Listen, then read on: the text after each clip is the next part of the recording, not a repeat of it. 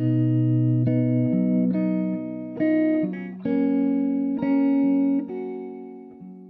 to the Renovatio podcast. Today, I am delighted to have Dr. Lenn E. Goodman speaking to me.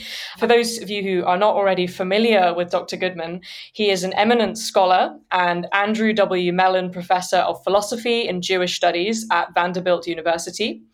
He's also written numerous books on metaphysics and ethics from both the Jewish and Islamic philosophical traditions, including a translation and philosophical commentary of Ibn Tufayle's philosophical novel Hayy ibn Yaqzan. Dr. Goodman has also written an essay for the latest print edition of Renovatio, which is entitled Alchemy, Mythology, and Artificial Intelligence.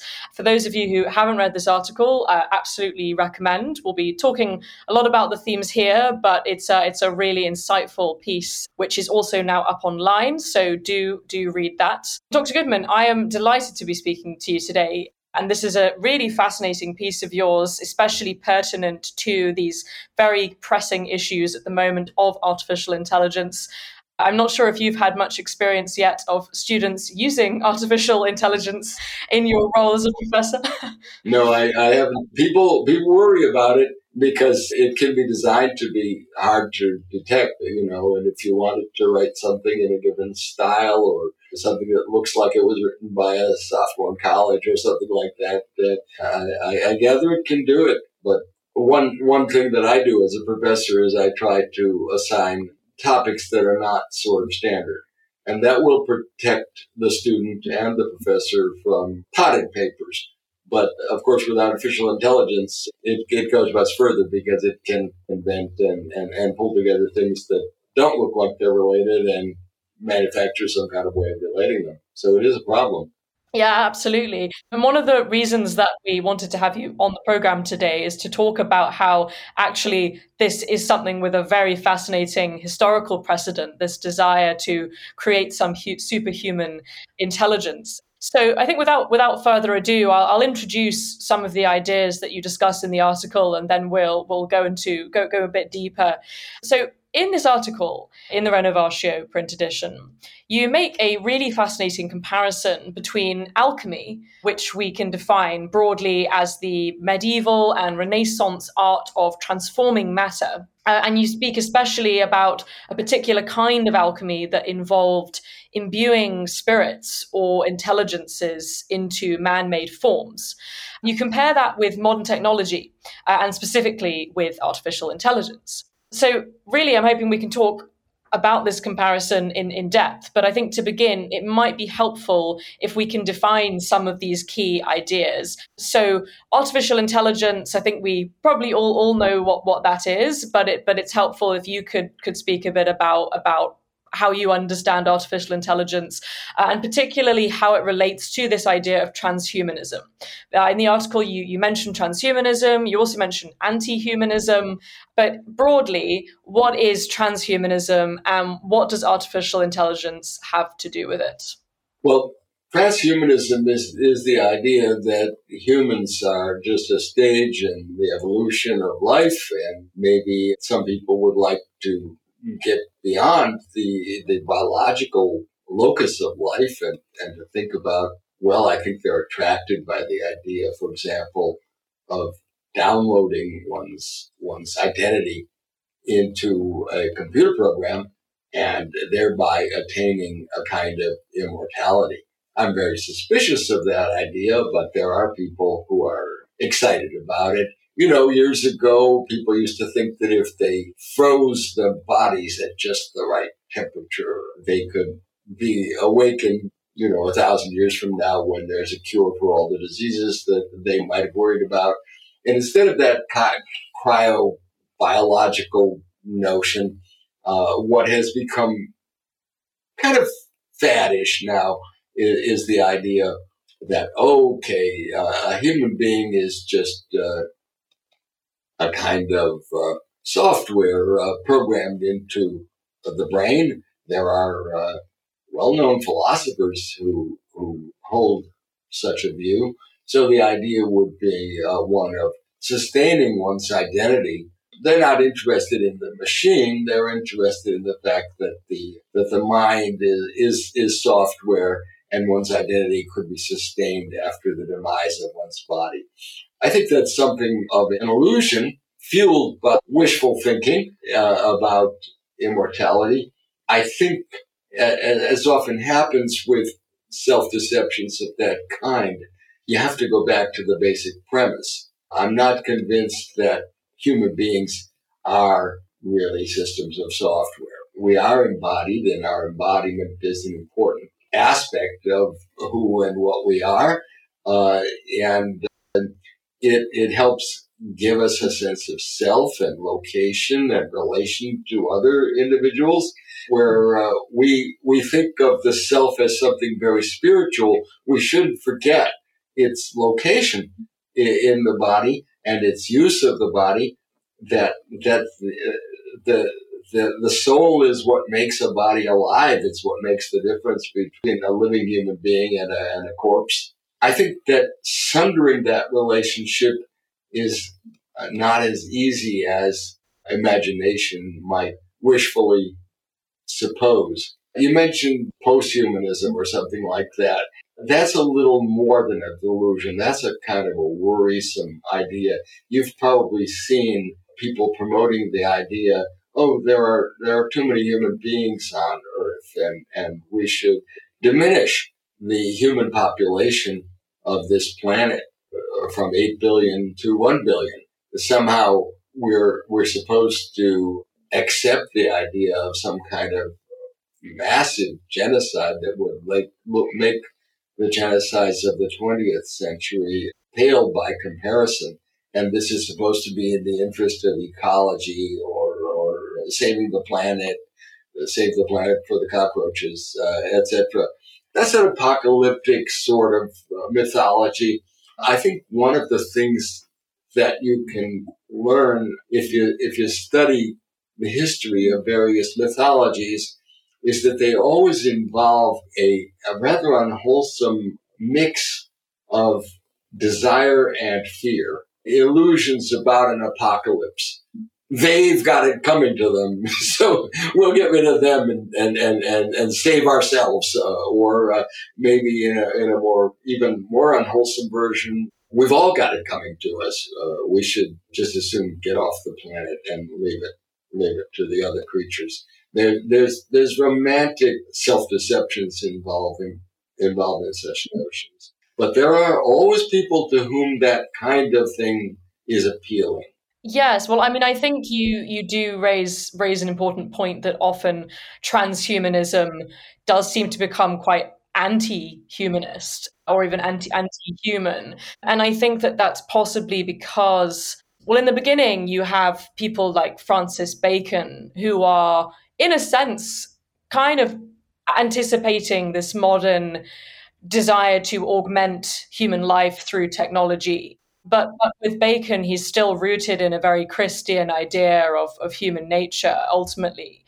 Whereas I think when you lose that and you lose the idea of a divinely ordained creation, and you instead start refashioning human nature and even biology according to some other image, not God's image, but some other ideal, that's when it can become actually deeply anti-human, and you're rewiring human nature in a way that's often quite harmful. I think in your article, you describe some of the people that are taking this transhumanist vision to an extreme.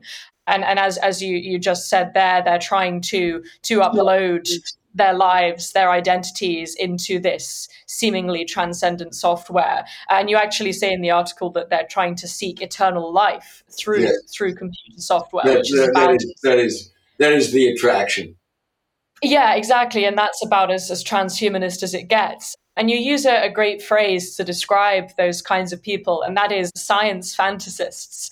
And by science fantasists, you seem to be talking about the Silicon Valley type of thinkers. You mentioned Ray Kurzweil. I hope I'm pronouncing that correctly. He's very interesting because he talks a lot about this idea of singularity, this idea of uploading all human consciousness into this singular, free-floating entity.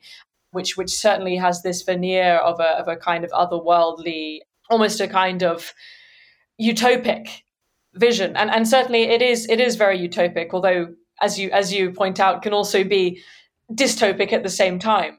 Yeah. So these science fantasists with these very bold visions that they have, what do you think is motivating them? Is it just simply an almost egotistical desire to live forever, or is there something deeper to this transhumanist I think aspiration? what makes it deeper is the ambivalence that I was referring to.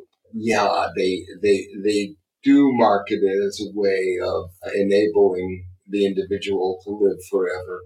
Well, when you talk about that kind of oneness, then you get into, well, it's not an individual anymore. You lost. Do you remember Huxley in Brave New World? They had a little chant that they would do, Orgy, Porgy, Ford and Fun, kiss the girls and make us one. Ford was the mythological god of that, or as he sometimes called himself, Freud, if you remember Brave New World. The idea is at once the notion of individuality, and then coupled with that, the idea of losing one's individuality and joining some kind of greater identity in which one would be lost. As you know, that has medieval precedents, it has ancient precedents, but the thing to watch out for is the ambivalence about it, that we're supposed to want this and be afraid of it at the same time. And playing upon that ambivalence is part of the unwholesomeness of the dream. Many dreams have an unwholesome side to it, which aren't always readily admitted.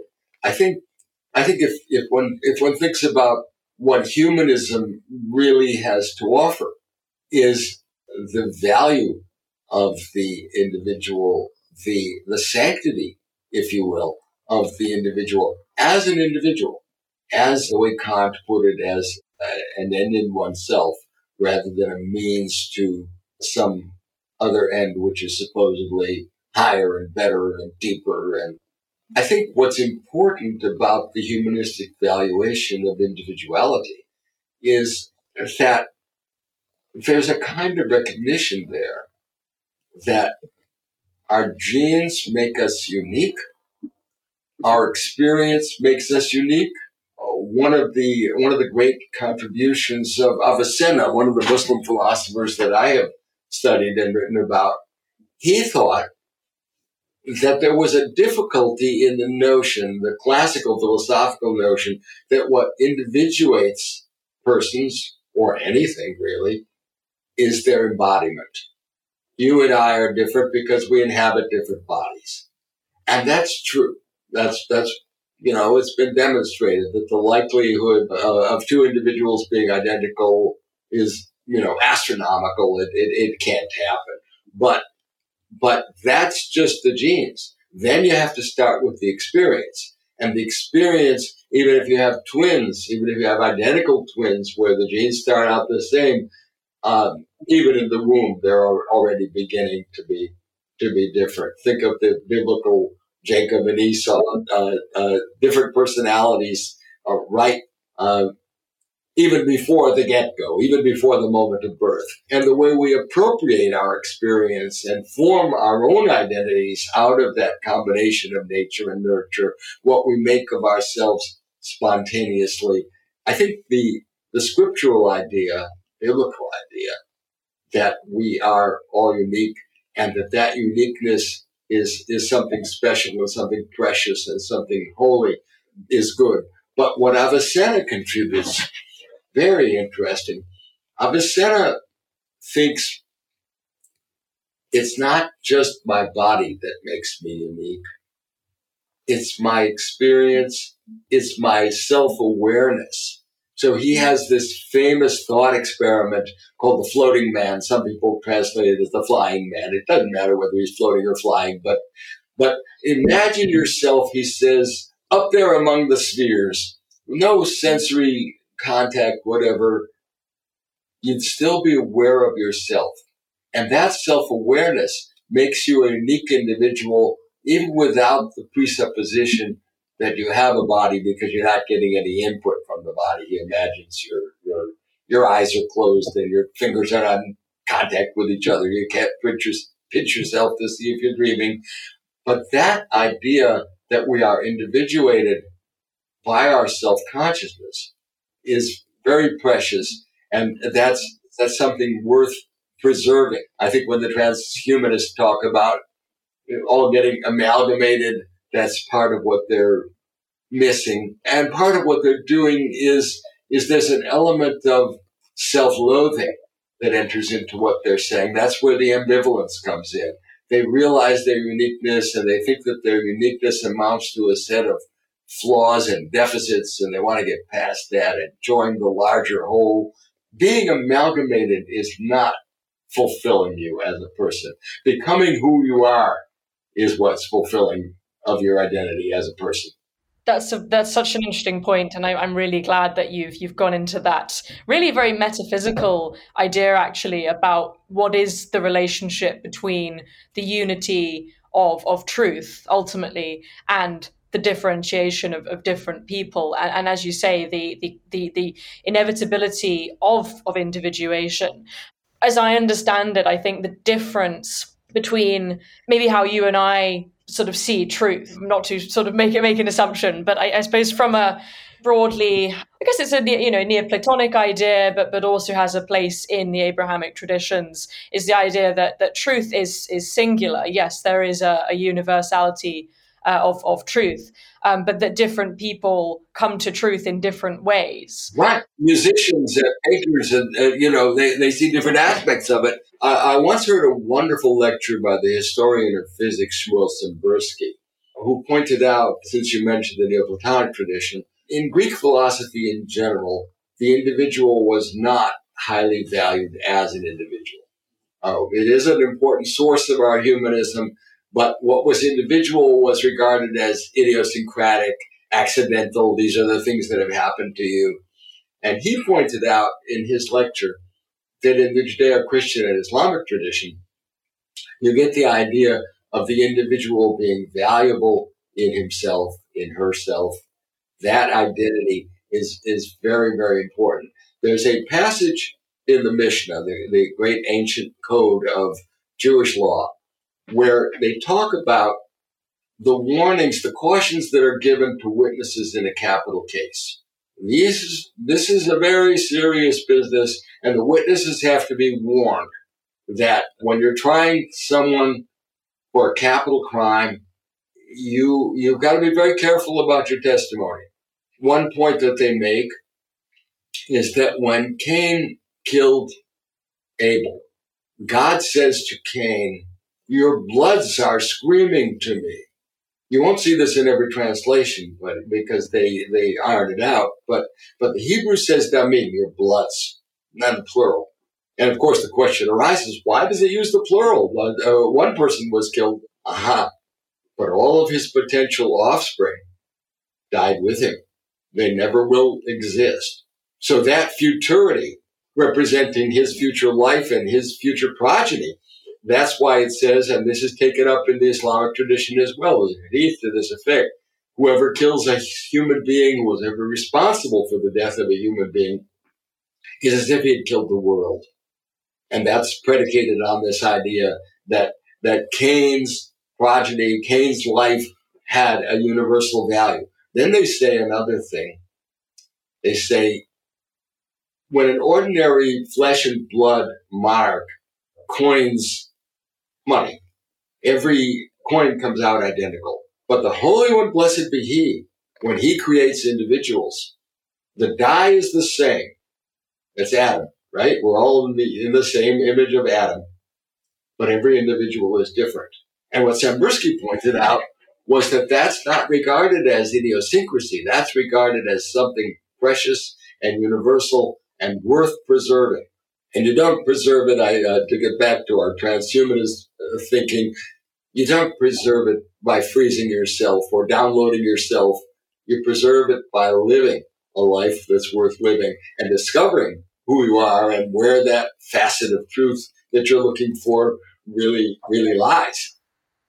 Yeah, so I think the essential difference between this pre-modern idea is that the uniqueness and the inevitability of particularity and difference is actually necessary for reaching truth. And so even though we are all different, we are, I guess, emanating from a universal truth, and those things aren't at odds with each other.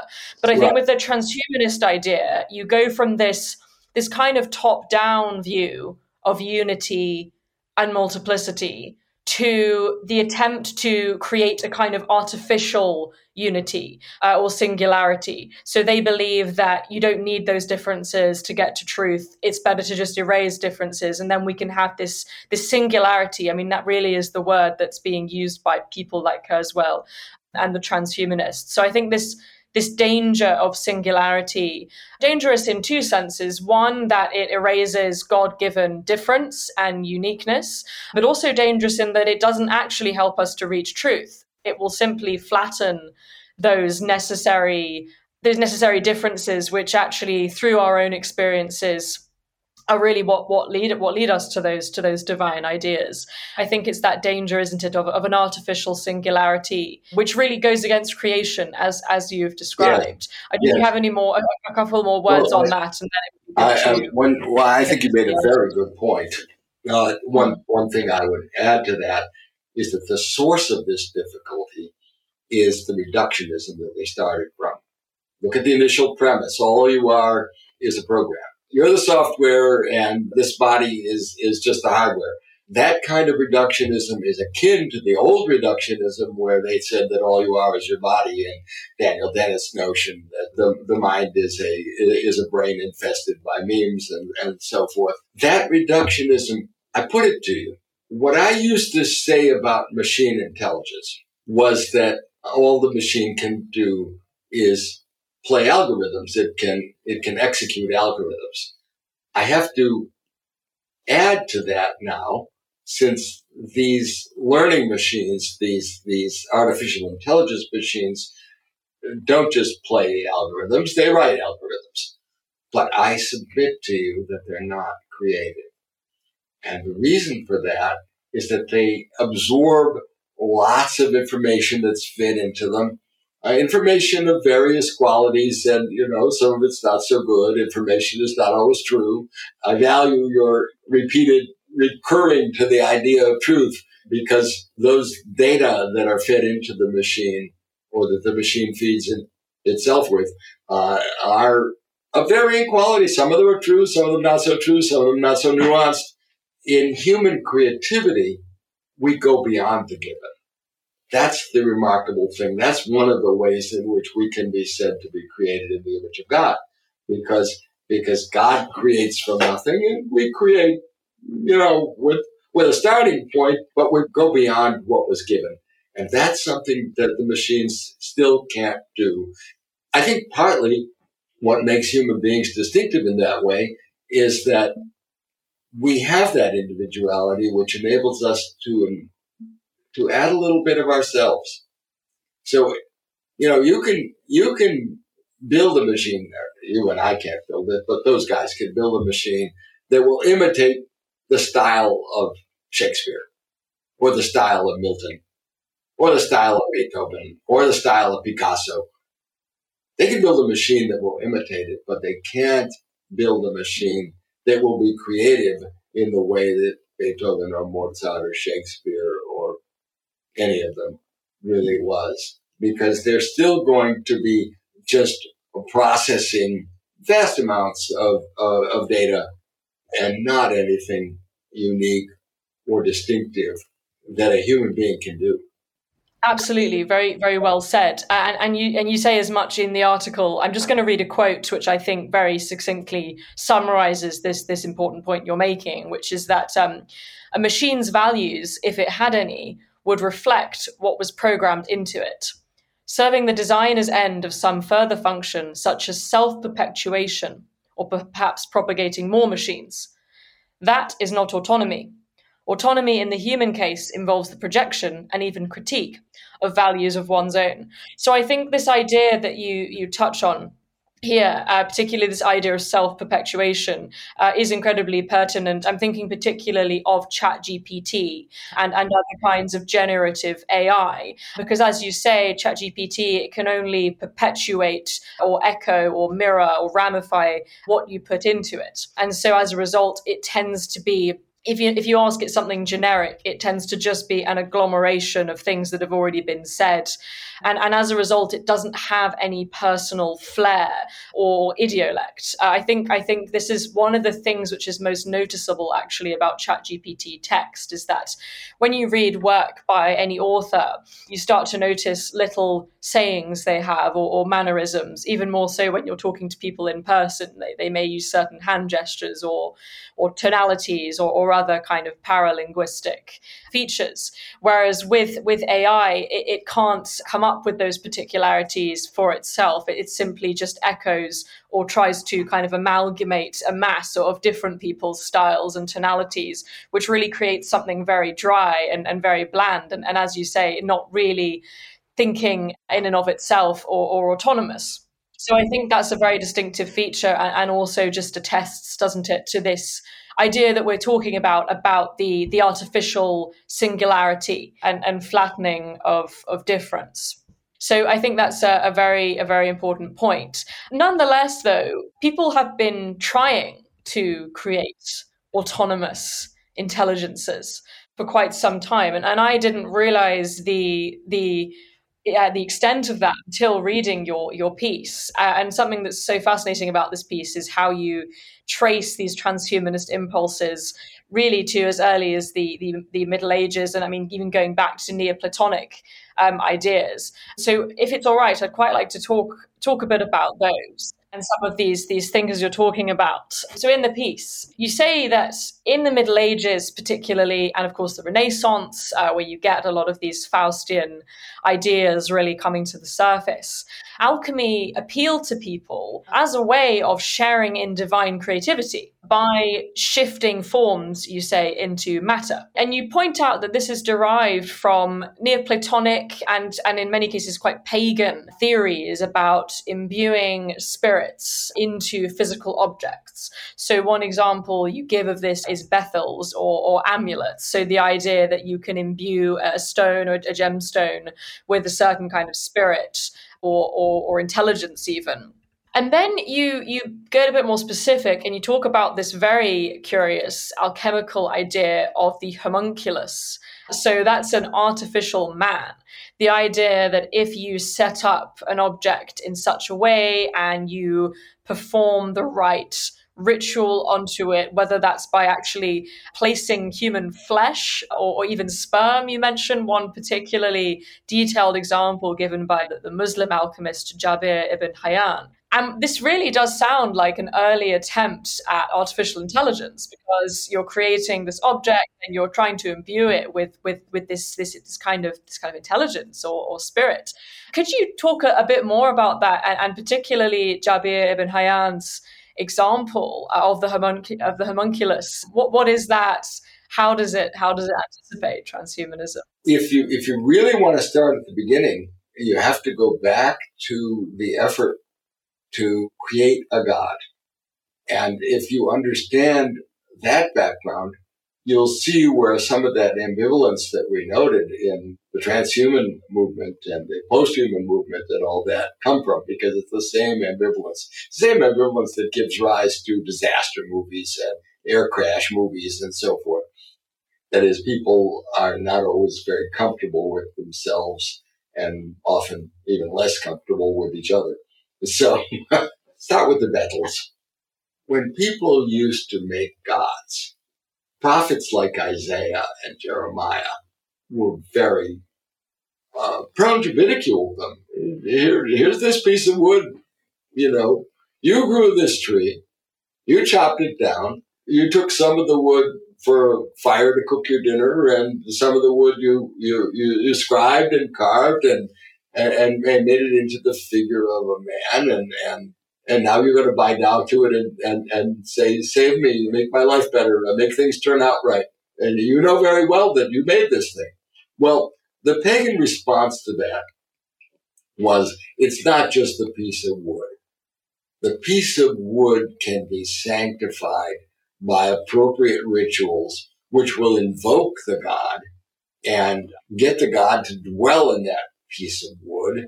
And it is not that the wood will have those powers, but that the god will be there and we can appeal to the god. So it's not just symbolic. It's not just like veneration of images or icons. It's actually inhabited by that being.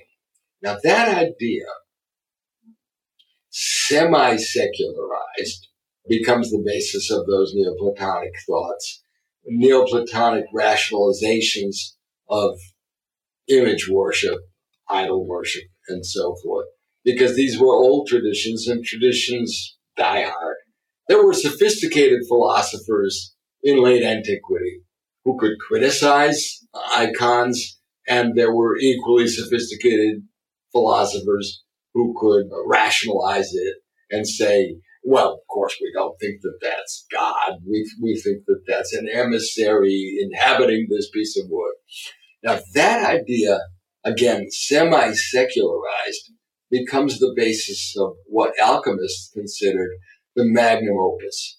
And this is where great alchemists like Jabir ibn Hayyan, and Jabir ibn Hayyan is probably a portmanteau name for a few people whose works were collected and ascribed to him.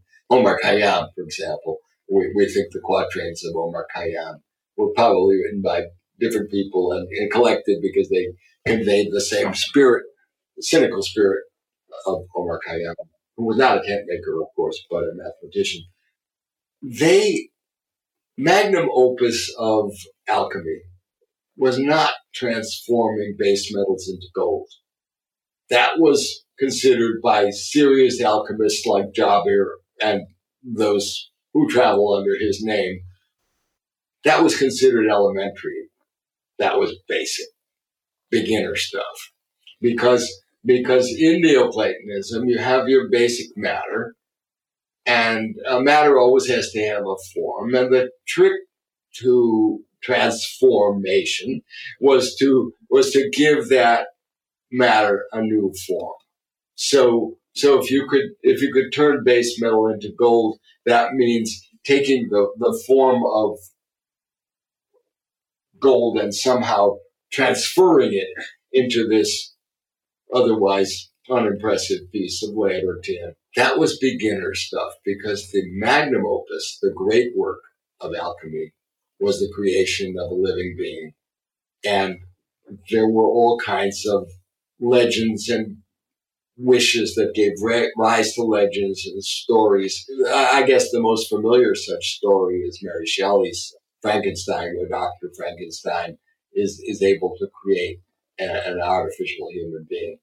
The homunculus that some of the ancient Talmudic sources were interested in, and the homunculus that Jabir ibn Hayyan was interested in, and they have all recipes of what you have to do to concoct this artificial human being. That was a matter of invoking a human spirit to dwell in this clay that would animate it and make it self-moving and autonomous and so forth. Not just an autonomous car, but an autonomous human-like being. And of course, the mythological impulses that produced that desire and those legends about what an artificial human being could be come along with it. So these artificial beings have superhuman powers, and there's always some kind of deficit as well. They may be strong, but they're kind of dumb, or they may be insightful, but only about certain things. That was the genesis of vast numbers of legend. You mentioned the rabbinic legendary material about golems and how they could be helpful but also hurtful.